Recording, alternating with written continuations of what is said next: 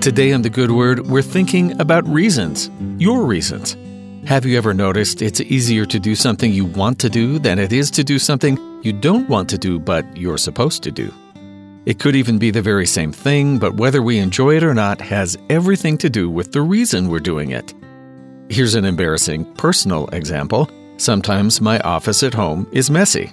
Okay, my office is almost always messy, but I do like it to be organized, so every month or so when things have gotten a bit out of hand, I decide to straighten things up and throw things away, and I like it. But when I am just about to get started on my office and I hear my wife call from the other room saying, "Hey, as long as you're in there, why don't you clean up the office?" Suddenly the thing I was about to do and enjoy doing doesn't sound like very much fun. I want to straighten my office because I want to do it, and I like doing it. But, forgive me for being so immature, I don't like doing it because someone else wants me to do it. Aside from the fact that I just need to grow up, and I usually can remember that I want to do this anyway, and I can still enjoy it for my own reasons even if I've been instructed to do it. But I use my reasons, not someone else's. A quick search on the internet showed me hundreds of graphics with pithy sayings like, "Not caring what other people think is the best choice you'll ever make. It doesn't matter what people think of you, it matters what you think of yourself."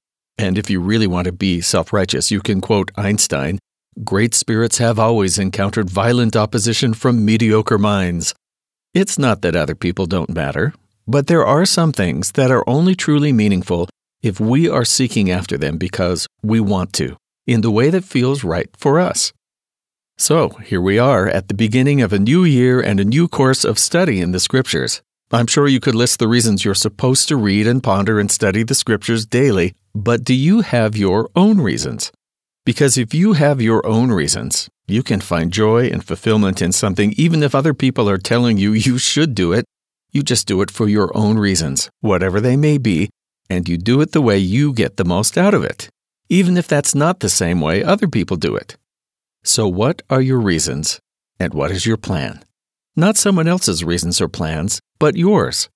Maybe find a pen and a piece of paper and jot down your own personal reasons for spending time in the Word of God this year.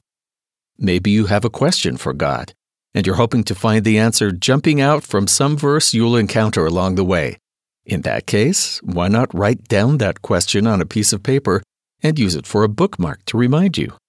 Maybe you're an early riser who wants to start each day with inspiration and a reminder that God is in heaven and we are carried in His hands, even through difficult moments. Maybe you don't know if you even believe in God, or if there is a God, you're pretty upset about the way things are being handled.